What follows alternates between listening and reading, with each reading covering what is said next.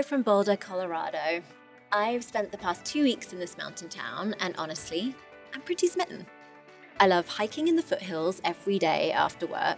I love wandering down Pearl Street, eating at the fancy food halls. I love the gorgeous gardens in my neighborhood, especially this one house with these birds painted on the fence and a chicken coop with a chandelier inside. Boulder's just a really wonderful place. The kind of place where strangers smile at you in the street, and I can't pretend I haven't been perusing real estate listings, daydreaming about what a wholesome human I'd be if I lived here. So that's the latest from my adventure, and I feel very fortunate to have one of my favorite writers on the podcast this week. It's the insanely talented Mari Andrew, writer, artist, speaker, and probably the best person on social media, in my humble opinion. Like many people, I first found Mari on Instagram, where she's known for her beautiful watercolor illustrations and profound musings on life's messiest experiences. The success of her beautiful books, Am I There Yet? And My Inner Sky, are a testament to the writerly wisdom that the more personal the experience shared by an author, the more universal it ends up being. Mari has always been a big traveler. Specifically, she's always loved to travel alone, be the observer, soak up experiences, and channel them into her creativity. But a solo trip to the Greek island of Hydra changed that preference for aloneness. While exploring this idyllic island, so dazzlingly white she describes it as diamond-like, Mari had the realization that beauty is made to be shared.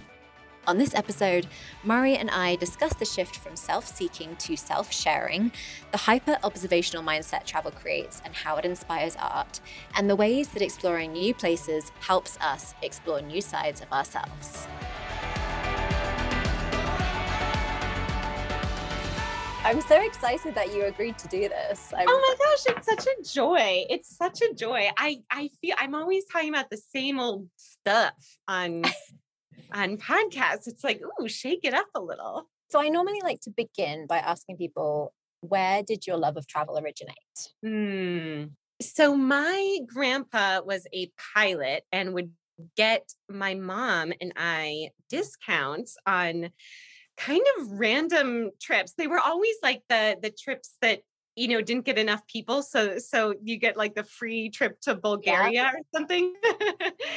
And so I've always gotten to travel, which is really great. Not necessarily to places that we chose to go to, me and my mom. I'm an only child. And so it was pretty easy for her to just kind of schlep me around the world whenever a trip would pop up.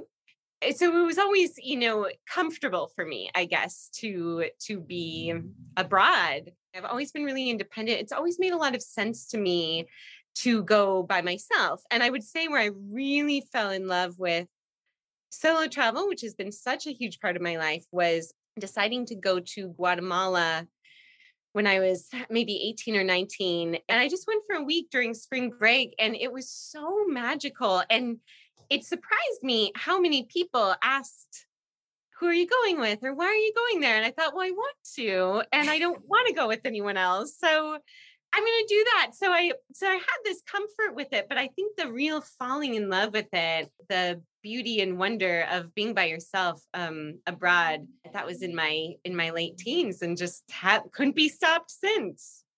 And why do you think being by yourself while you travel appealed to you so much? Like, what was it about that experience that was so magical?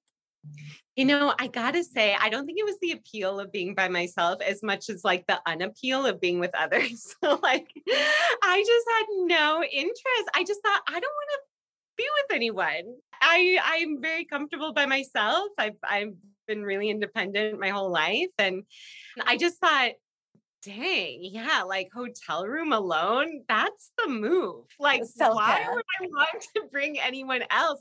And then I realized you can just make your days and you can do your thing. And that just always appealed to me so much more than trying to bring other people into it. I just kind of thought, what are people getting from that? This is probably an obvious connection to make, but do you think it's to do with being an only child? And I'm sure. Although I always say that's like, oh, I do this because I'm an only child. I use that all the time. And then I meet only children who aren't like that at all. So maybe I'm putting too much of my identity on it. But yeah, I mean, I think an ease with moving through the world independently. I also, in addition to being an only child, I really didn't have many friends growing up at all. So I just didn't really have the option to be with other people. And that just got me into my own company right away. Like I remember going to movies by myself when I was, 12 and just occurred to me as the thing to do. So yeah, probably just a comfort with kind of doing it alone. And when you're on your own, I feel like you have to make very conscious choices to integrate yourself in activities and things that are going on in the location. So when you arrive in a new place, how do you kind of settle in and make yourself feel at home and connect with others? Oh, I love that question because that's such a big part of it. It's so funny when I'm at home in New York, I don't have a routine at all. Actually really resent the idea of a routine. I've never been able to get into one. Of course, I've tried 500 morning routines and failed at all of them. I've had like 3 days going strong for every morning routine you can imagine. And then I just abandoned them. I'm just not a routine person. But when I travel, I need to have so much structure. And I think that it is kind of like integrating myself in that world. It's like, going to the same coffee shop every morning, which might seem like, oh, I'm limiting myself from trying others, but I love the feeling of being somewhere for 5 days and on the fifth day they know your order and they know your name. And I just think that's so cool. And you kind of feel like you belong there for a week or however long. So when I am traveling, I get my coffee shop, even if it isn't good, and I stick to it, damn it. I'm there every morning. I love that. Are you good at talking to strangers? I think so. Yeah, I think so. As introverted as I have been in my life and how hard it was for me to make friends for such a long time, I think there's something about strangers. It's so anonymous. It's like, I may never see you again. So I can just go for it. I can be really flirty. I can, give like really outlandish compliments. I can try all my terrible foreign language efforts and who cares? I think with travel, it's such a liberating experience, especially by yourself because you're really quite anonymous. That's something I love about New York too. You can kind of have this boldness of anonymity, which is really it kind of pushes you to new corners of your personality. Oh, that's a great way of putting that. Love it. I listened to you on an amazing podcast called Everything Happens Oh, with Kate Bowler. Great podcast. great. And Wonderful. you guys touched on something that I think about often, which is traveling as a way to manage transitions in life. So I think we do this in society with honeymoons and baby moons and gap years, but I think people also do it for more specific and personal reasons. Yeah, I guess I'm wondering, how does travel help you to process things and move forward? God, what a wonderful question. Every trip I've taken has been so intentional and Mm. it really I'm a mythologizer of my own life. So I see everything that I do kind of in the context of the rest of my life. For better or worse. I mean, sometimes this is a beautiful thing. I ascribe a lot of meaning and significance to and symbolism to certain things that have happened to me, and then I write about it. It's very convenient as a writer to do that naturally. And so every trip that I've taken, these kind of solo trips that have punctuated different times of my life, like really put a period or a opening quotation mark on different times of my life. They've all been very purposeful. And I don't know if that's something that a lot of people do. I haven't really talked about it with friends, but there have been so many trips where I felt like, okay, this is me going into adulthood. This is me emboldening myself. This is me showing myself that I can do such and such. This is because I'm a writer now. This is because I'm single now. It's they all kind of have this. It's like at the beginning of a yoga class where they say, set your intention. And I must say, I always freeze up at that part because I think, oh no, I want to have a good intention. And I never know if it's like good enough. But, sometimes my intentions have been to have fun or to rest or it hasn't always had to be so grandiose, but they really do feel like they kind of separate these eras of my life. And I would highly suggest that anyone do that. I think it's a wonderful way to kind of end something or begin something else. Right. It's like, it doesn't always have to be celebrating a new chapter. Sometimes it's bittersweet, you're like kind of closing something. Totally. Yes. But yeah, I think it's something that I say a lot of people, I definitely do it. I'm doing it right now with this trip I'm on. Wonderful. Yeah. So it's cool. And I think it must also influence you creatively, right? And especially if, as you say, you're mythologizing your life as you go and creating these narratives. Can you talk a bit about how it sparks your creativity when you travel? Gosh, I thought a lot about that. Like, I think it's such an easy thing to understand that a different landscape would be very inspiring, but it's like, what is it exactly? I think that it is kind of this hyper observation, of course, that you're in this new place and everything looks kind of different, smells different. You're like a little baby who's just kind of like, the world, what's going on here? I remember, especially living in foreign countries, which I've done a few times, the littlest thing that you have to do is such an undertaking. Sometimes it's just not worth it. It's like, okay, I could go, buy whatever from the convenience store, but that's going to mean like asking someone to help. And then do I pay first? Or there's all these little rules. So your little brain is like, the algorithm is broken, right? It's like you are in totally fresh space. And so that obviously, would spark other parts of your brain, which is very creative. But I do think there's something I haven't yet identified that's like, am I seeing myself in a new way? Or am I, maybe watching the way that other people do things? And like, what is this nourishment of creativity beyond just being hyper observant? Have you figured that out? Like, what is happening to the mind? I need like a neurologist or something to tell me. It can't just be like the observation. It's got to be something else that's like sparking that wonder. I think it is hyper observant is a good way of putting it, because I do think that that's a big part of it. And it's amazing these small moments of joy that you get. Like here in Boulder, there are tiny, cute they all look like baby bunny rabbits that just pop out every now and again. And it gives me so much joy just to see these tiny bunnies. And it's something that, you don't get in New York. It's usually rats in New York. Exactly. Slightly different. Yeah. It's just a small thing, but it causes like a wave of joy. Yes, that is so right. And I'm one of these kind of like tortured artist who actually does work best from a place of joy. So that might be part of it too.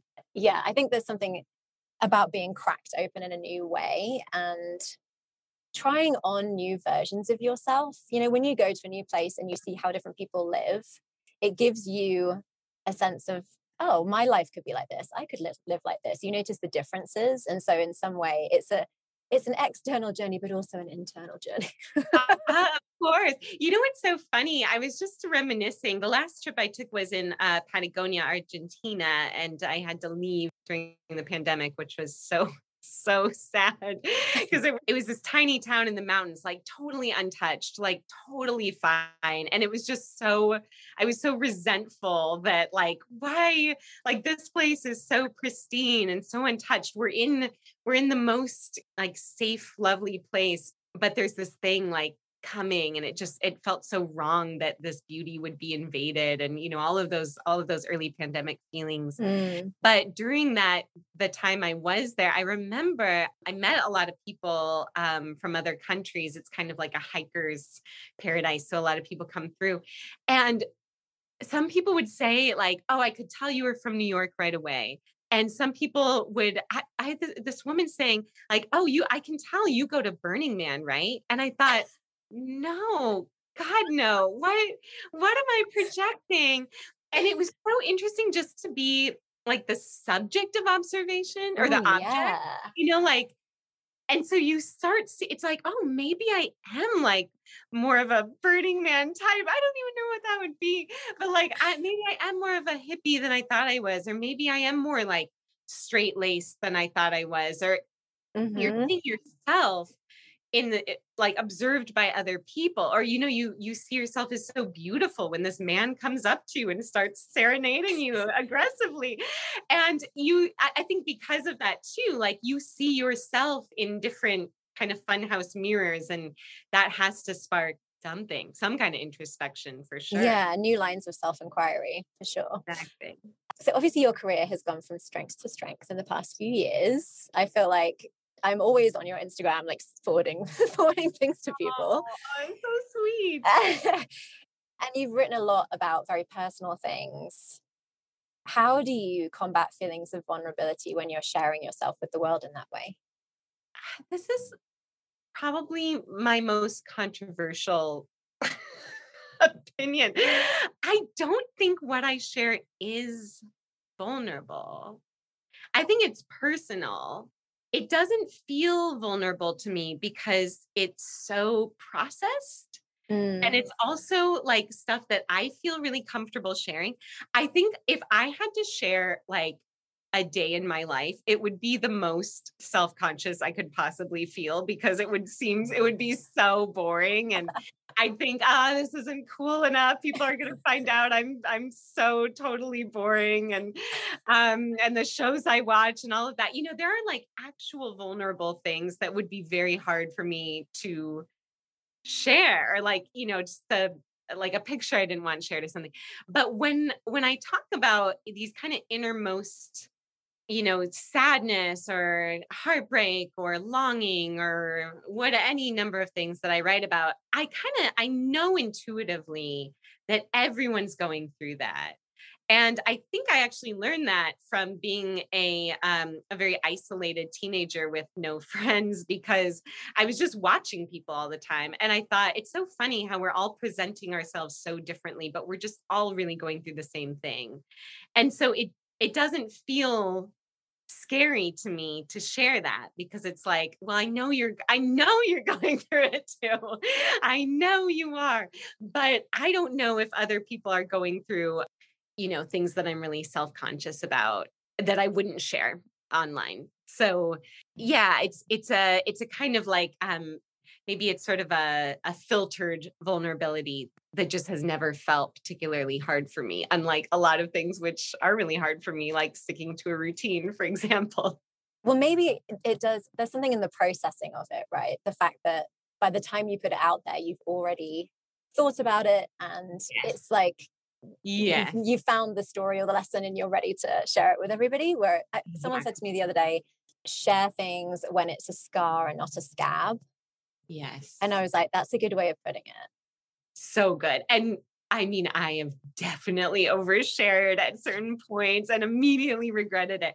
But at this point, it's like everything is so, so highly processed. It's like once it gets to the end of the factory line, it's not me sharing my notes app. Thank God. It's not me sharing screenshots of texts that it's not like super personal. It's just my deepest, darkest thoughts. You're such a warm person, and you're such a sensitive person and an empathic or empathetic person. I imagine you get a lot of DMs from people and a lot of emails from people talking about what they're going through personally. How do you take all of that on?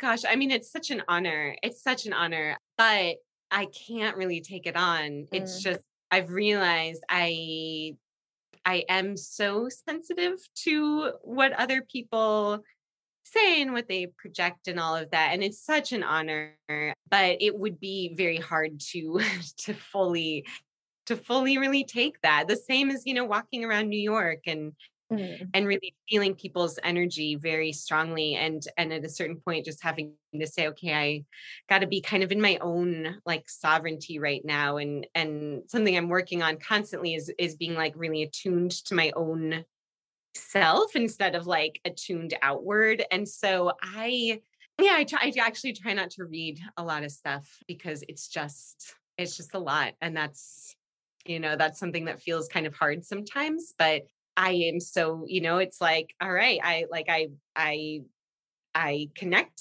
We've done the Mm-hmm. connection, and then I like send you on your beautiful own journey and your beautiful own path, and you have everything inside to help you go forward. And I don't think I'm the person to give more insight on this. Yeah, absolutely. And you do have such a connection with your audience. And I guess one of the benefits of being such a beloved writer is that you get really cool opportunities like going to Athens to speak for TED. So tell me, what was that opportunity, and how did you end up? Obviously, you decided to extend the trip. What was your plan after TED? So that was in 2019, which was, I think 2019 feels like a decade ago, which was a time when I was traveling a lot for work. I really felt I kind of felt like I was on top of the world. I felt I was so on my A game. That I think that's probably the last year that's ever maybe in my life going to feel that busy, and I was just taking everything that came to me. And one was this opportunity to do a TED Talk in Greece. And I thought at the time, like, I'm just going to go to Athens and I'm going to fly back. Like, I don't have a lot of time to stay. And then I thought, what am I doing? Like, I'm going to Greece. Greece is the most beautiful place ever. Have you been? It was actually the first place I went abroad when I was a tiny baby. Yeah. But I haven't been back since. I'm dying to go. Oh my gosh. It's just so exquisite. Mm-hmm. Everything about Greece agrees with me. It's like the food just feels so like everything. It's my perfect temperature. And so I thought, I'm going to an island. Like, I gotta go to an island. All my friends said, you cannot go to Greece and not plant yourself on an island for a week. So that's what I did. I actually think I went for 2 weeks, and it was glorious. And you went to an island called Hydra. Yeah. It's a less visited Greek island. Do you always seek out less touristy places when you're traveling? I'm such a snob. Of course I do. I have to go to the place where no one else has been. I can't do the basic version. I'm like, if everyone's going somewhere, I got to go to the B-side. And I heard of this. I don't remember how I even heard of it, actually, but I knew it was the island where Leonard Cohen had spent a lot of time and some other artists, and seemed like a very inspiring, very special place. I always I look for words when I'm deciding where to go. Ooh. One of them is, like the way that things are described. I always look for the word special. If someone describes something as special, I am there. Like, you could sell me anything by telling me, oh, it's very special. I connect with that word so much. Whenever people describe something with some kind of like mysticism, like, oh, it's kind of a spiritual place or it's a mystical place, I'm like, like flights.com, like I'll be there.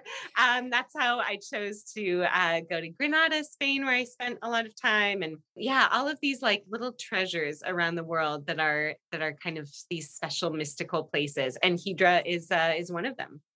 I don't think I know much about Hydra. So can you paint a picture for us of what it was like and how you spent your days?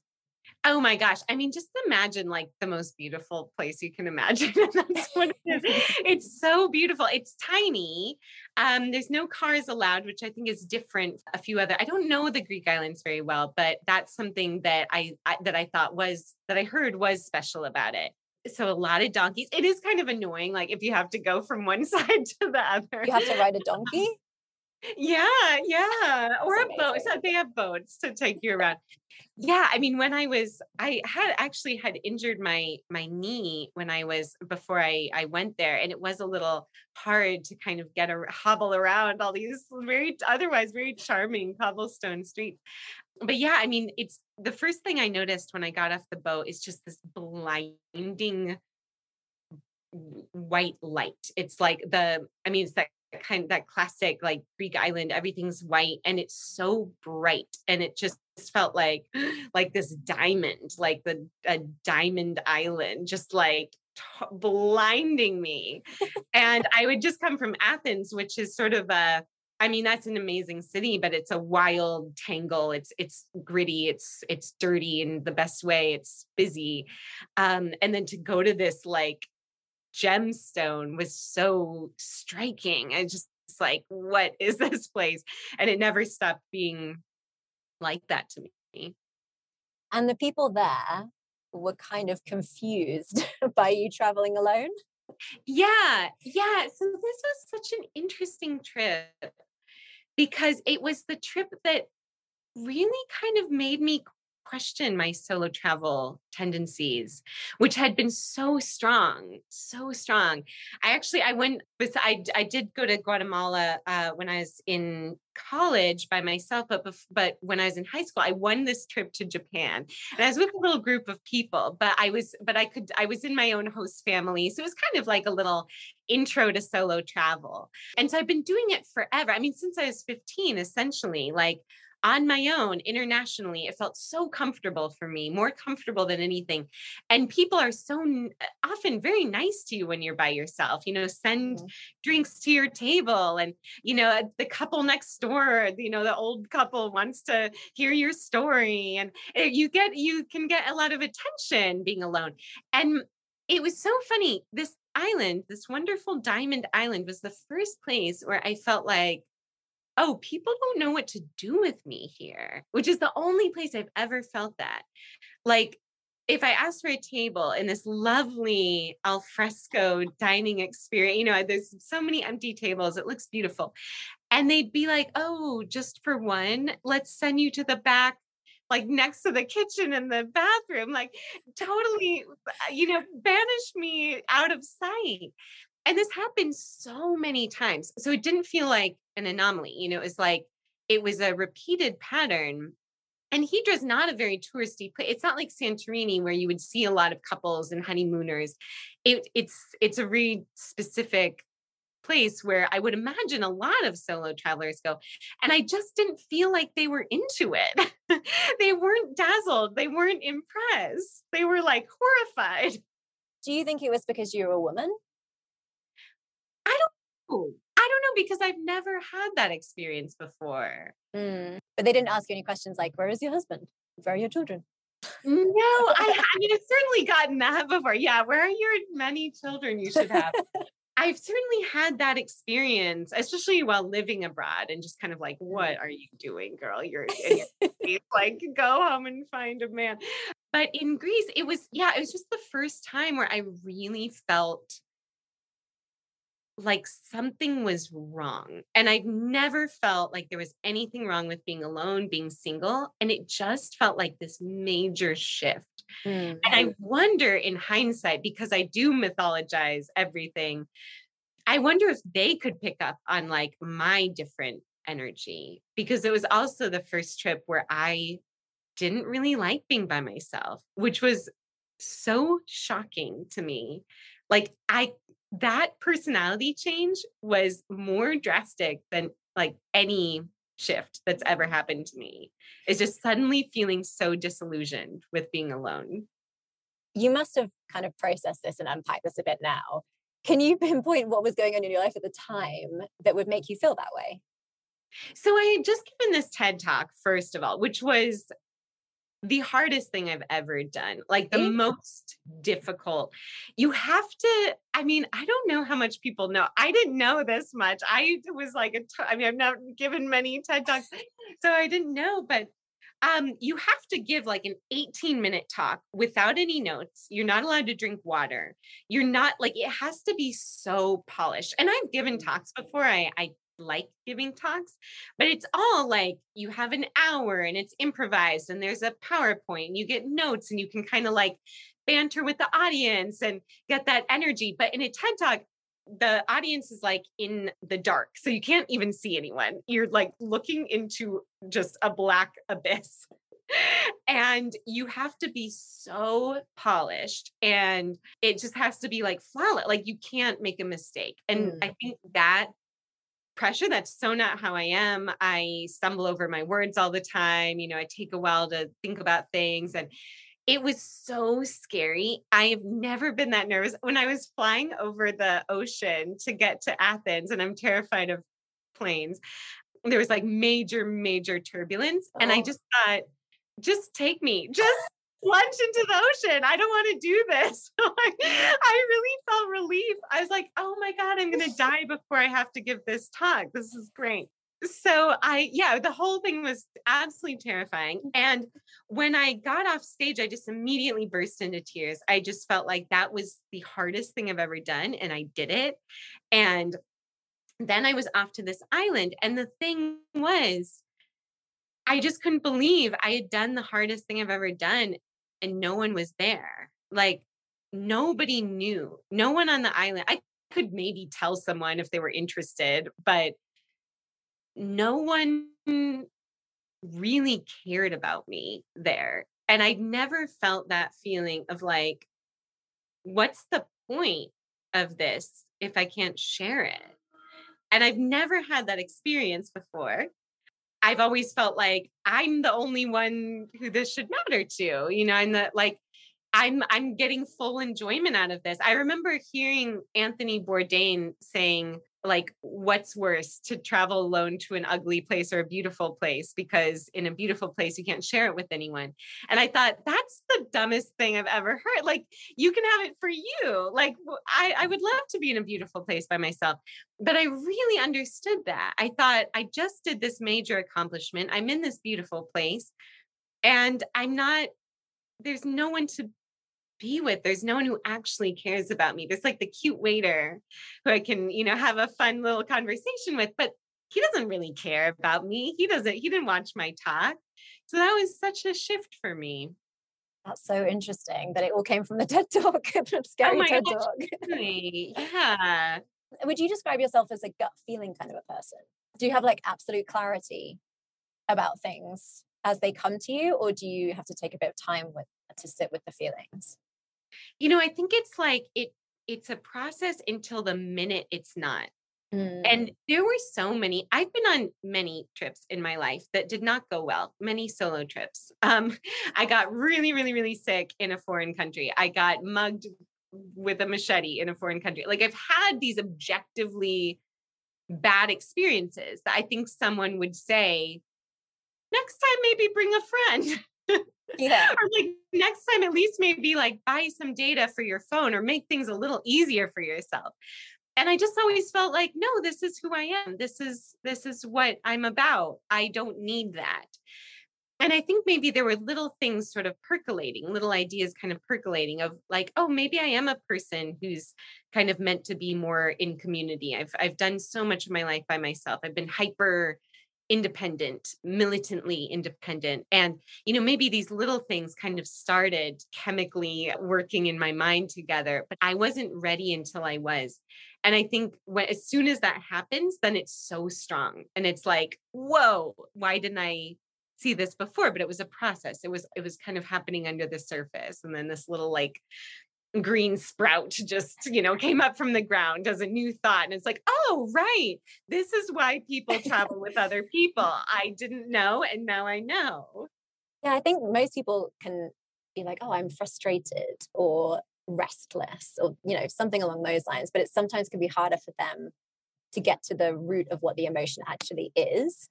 Do you have any tools for people to build their emotional literacy, or just, tools for self-inquiry that you use? I love that. Yeah. It is funny. I was running all over town, just doing the most banal chores that I was putting off. And I was in a very frustrated mood. And I was just, I was feeling like just kind of, like below the surface, kind of upset. And I had to I had to treat myself like a little a child like throwing a tantrum. And I had to say, what's happening? I mean, this would be like a very good parent doing this to a child, I'm sure. I was trying to be a very good parent to myself. And I was just like, God, what is going on? Like, what's with this? Let's unpack this a little. And so it's kind of, I imagined myself like a little onion, just kind of being pulled back and pulled back. And ultimately, at first I was like, okay, I know I'm really hot. So that's part of it. And then, I'm doing all these things that I've been putting off, that's annoying. But I finally got to the heart of feeling like I was being stretched thin by this particular project. And I don't know if I would have identified that if I hadn't first had a little tantrum. And it was like, it all came to the surface. And so I do think there is a time and a place for kind of letting things bubble over until you think, all right, what's actually happening here? And I think it is, one thing that I think adults are very good at is thinking positive or like looking on the bright side. And I found that that is the worst thing you can do to get to know yourself better, because then you're just covering it with sunshine. You're not like actually getting to the root. So I always, in those moments, like really just sit with it and like almost repeat, like, I'm feeling upset, and just let it sit there until you get to the heart of it, instead of being like, everything's fine, which is not good for trying to get to know ourselves better. No, it's really not. That's a good way of looking at it. Self-parenting. That's lovely. Yes, Show yourself some kindness. Yeah. So do you feel like when you had this revelation that it ruined the experience of Hydra for you? I think it made it into something else. I made a lot of decisions that trip. I just really realized I didn't want to do life alone. I had such a strong feeling that I never wanted to travel alone again, which is was a very scary thought. It actually made me cry a lot. I felt like I was very much grieving, like a part of me that I really, really strongly identified with. I think it made the trip something actually more interesting than it would. I just wanted to relax on the beach. And instead I had this heaviness, this sort of almost like cloud come over myself, where it was like a curtain lifted, like, wow, this way that I've been doing life and even writing about it and identifying so strongly is actually not what I want anymore. And I've known for so long, like, I want a boyfriend, I want to be in love. But I didn't think I really wanted partnership. I didn't think that would work very well for my personality. I always thought my ideal, if I ever got married or even had a boyfriend for longer than a few months, my ideal would be, we live in different countries and we see each other at the airport. That's what I really wanted. That's what I thought my ideal was. I wanted so badly a witness to my life. And for so long, I thought I am the witness to my life and my journal is the witness to my life. And that just wasn't cutting it. So yeah, it enhanced the trip in a really bizarre way, where I was like, oh my gosh, this is actually kind of terrible, but it's so memorable to me. Like, it's such a standout trip for that reason. So you wrote in the pre-interview notes, I feel like I've done all the self-seeking that I really want to do. Now it's time for self-sharing. It feels like maturing in a very specific way that all comes back to how and why I want to travel. So can you speak a bit more about what it means to self-share in the context of travel? I think what I mean by that is like actual vulnerability. So what I put on Instagram or in my books, I share personal stories, but that's so behind a wall. I can hide behind that so easily. And I think a big part of my love of solo travel, actually, this is like real-time revelation therapist talk, like, how much are you charging for this session? Is it was self-protection. Like, I don't necessarily want people to see the hard part. Traveling's hard. Like, it's wonderful, but it's hard. I don't look cute after a long flight. And I think there was a part of me that thought, I want to always be really on for anyone, for my friends, especially for a partner. I want to look a certain way. I want to present a certain way. I want to be the most magical version of myself. And if I have someone with me, they're going to see some ugliness. They're going to see some tiredness. They're going to see food poisoning, maybe. Exactly. Good Lord. Totally. All kinds of things that's not what I would want to show someone. And I think I've been really afraid of commitment on many levels for a long time because of that. It's scary. It's hard. And I've just learned in the past couple of years that committing even to friends is a discipline and something I wasn't doing a lot of before, because I always wanted to leave. I always wanted to have an out. I always wanted to share a a very controlled part of my life with people and then scoot away. And I think what I felt during those dinners alone, where they would put me, practically next to the sous chef in the kitchen, I felt like there are some really hard parts of this, and I want to show that. And there's some beautiful parts, and I want to show that.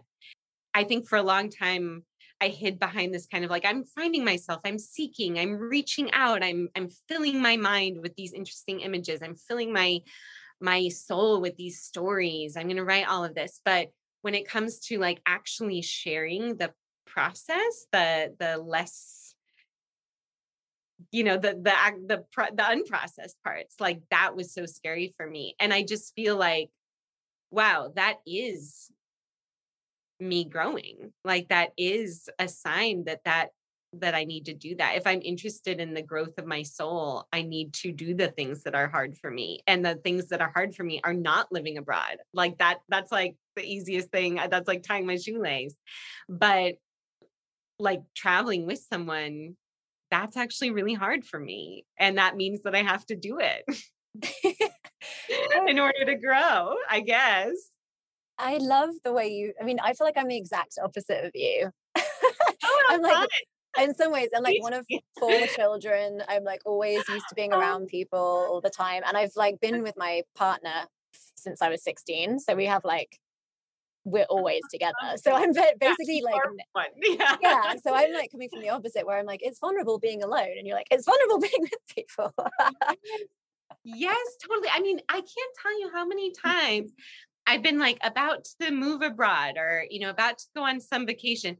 And people will say, oh, you're so brave. And I would always say, okay, bravery for me, like when I moved to South America right after college, and people told me I was so brave for doing that. And I said, you're brave for getting a job in an office. Like that would be the hardest. I cannot even find something on my laptop. Like that is hard. Navigating a foreign country where I don't speak the language, I can handle that, guys. And yeah, I mean, same. It's kind of like this. Yeah, bravery for me is sharing myself with people. Bravery for me is actually like being open and not just in a like flirting with the barista in Berlin way, but like in an actually like we are at this dinner table together and we can't leave. That's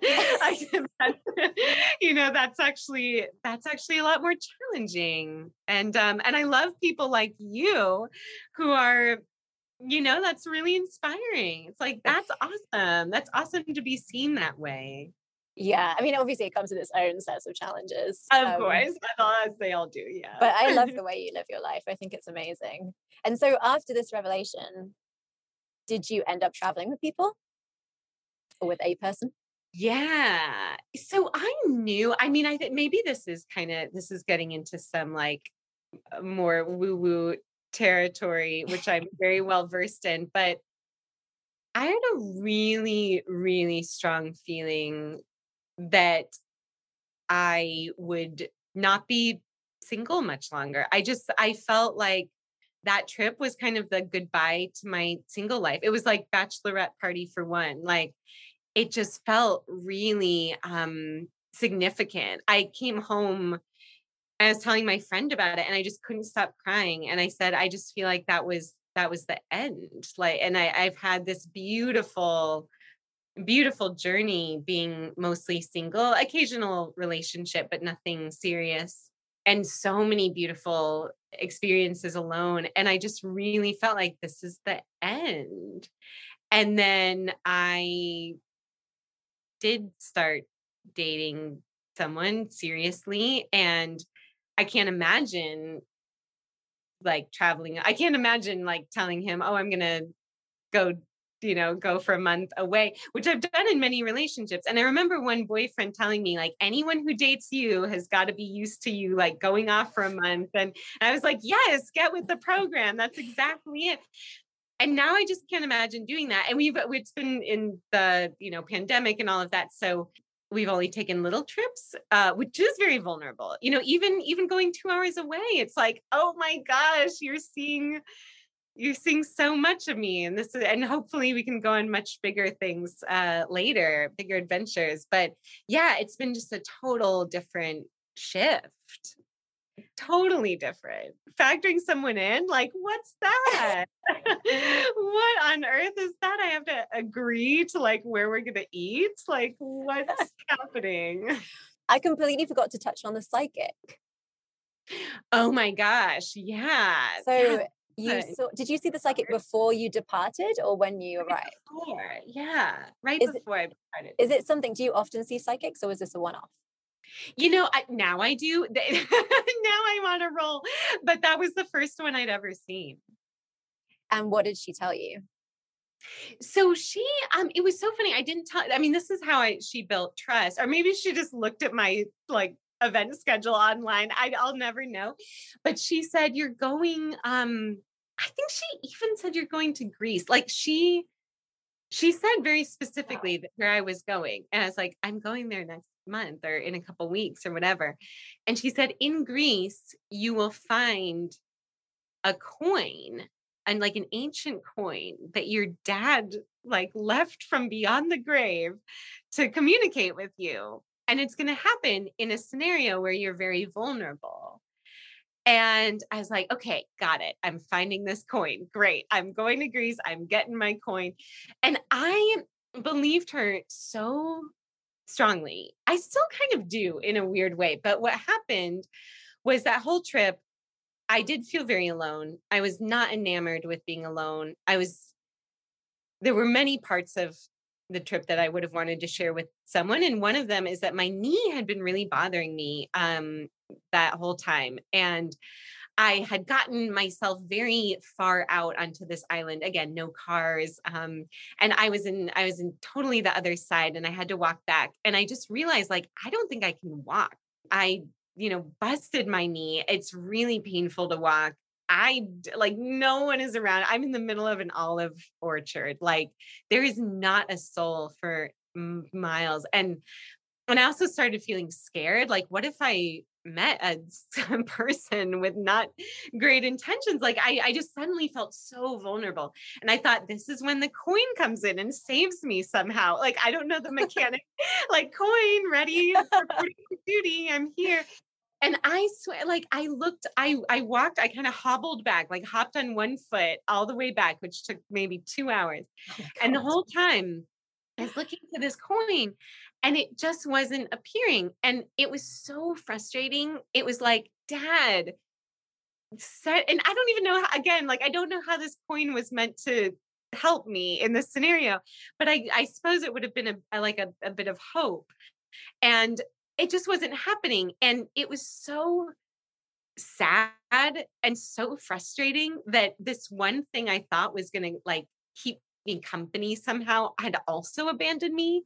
So it was just this feeling of being like so alone in such a beautiful place, which is such a striking contrast, like you're in the most beautiful place. And yes, so that was like a significant part of the trip too, where I really kind of had to come to terms with like, wow, we really make our own meaning. We really make our own magic, and we really make our own connections. Like, an ancient coin isn't going to save me or give me, the connection that I really needed. Like, that's like an inside job. You got to do that yourself. And that was also sort of like, felt like kind of a maturing in a way of like, all right, I'm done believing in, I mean, I totally believe in magic and all that stuff. I still go to psychics, but I'm done believing in like this one thing to rescue me or this one interaction to like save me from my loneliness. Like, I need to actually work on that myself. I mean, what a trip. It just sounds like it was really genuinely life-changing. Where do you think you would be now if you hadn't been on that trip? How do you think you'd be living? I've had a lot of moments in my life where I think, if that hadn't happened, what would I believe about myself and the world? One little example is when I was in Rio, I got mugged and it was really scary. And I kind of felt like it was going to happen because everyone said it would happen, but it was really scary. And later that evening, it happened during the day. And later on in that evening, I thought, can I trust Brazil? Can I trust myself here? I still had 2 more weeks. And I decided to go out and find like something to do. And I ended up finding this amazing dance party that was going on in the streets. And it was just so life affirming. And people were so kind to me. And I thought, this is the real. Like, this is so wonderful. And someone was asking me, what if you hadn't found that? Like, what if you hadn't like accidentally stumbled upon a dance party? And I thought, I would have found it somehow. Like, I would have found something. I would have found like a stray cat, or I would have found a lovely evening in a hammock. Like, I would have found something to build my trust in the world again, because I was so determined for that. And I think when it came to this trip in Hydra, I don't think it was really anything about Greece. I don't even think it was the fact that no one knew what to do with a solo traveler. I think that it was like written in my soul to learn that I really needed people. And if it wasn't that trip, it would have been something else. And it just happened to be this beautiful place where I thought, I really need to be sharing this with someone, and I'm not.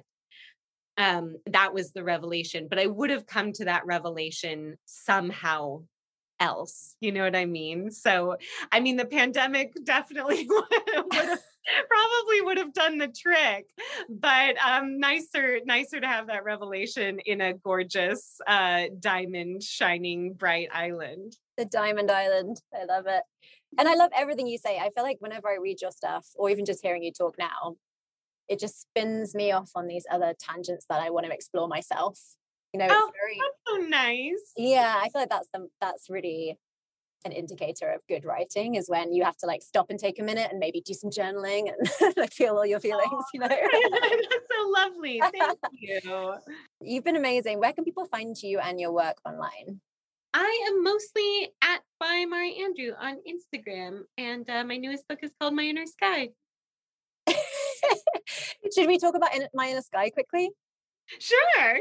We're running out of time. In March 2021. That was an absolute joy to write. And then it came out during the pandemic, and it was so strange to have that happen. But yeah, and it was. I feel like what I love about your writing is that you're not afraid to explore gray areas and in between moments in life, which a lot of writers I feel like are told, have an angle, have a grand unifying theory, have a hot take.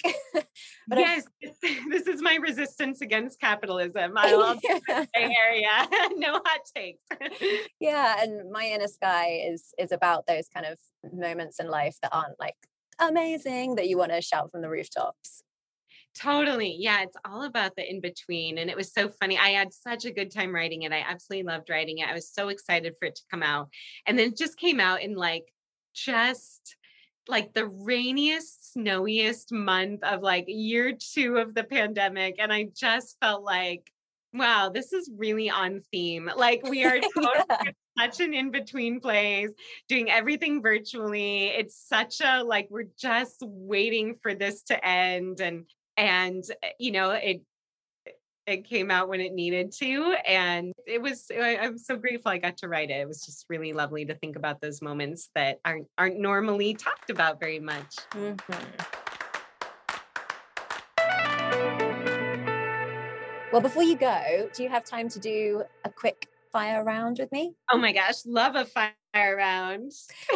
Okay. What's the one thing every person should experience in their lifetime? Rejection.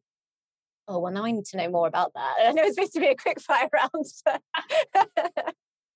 Why rejection? It's the best teacher. Yes, good.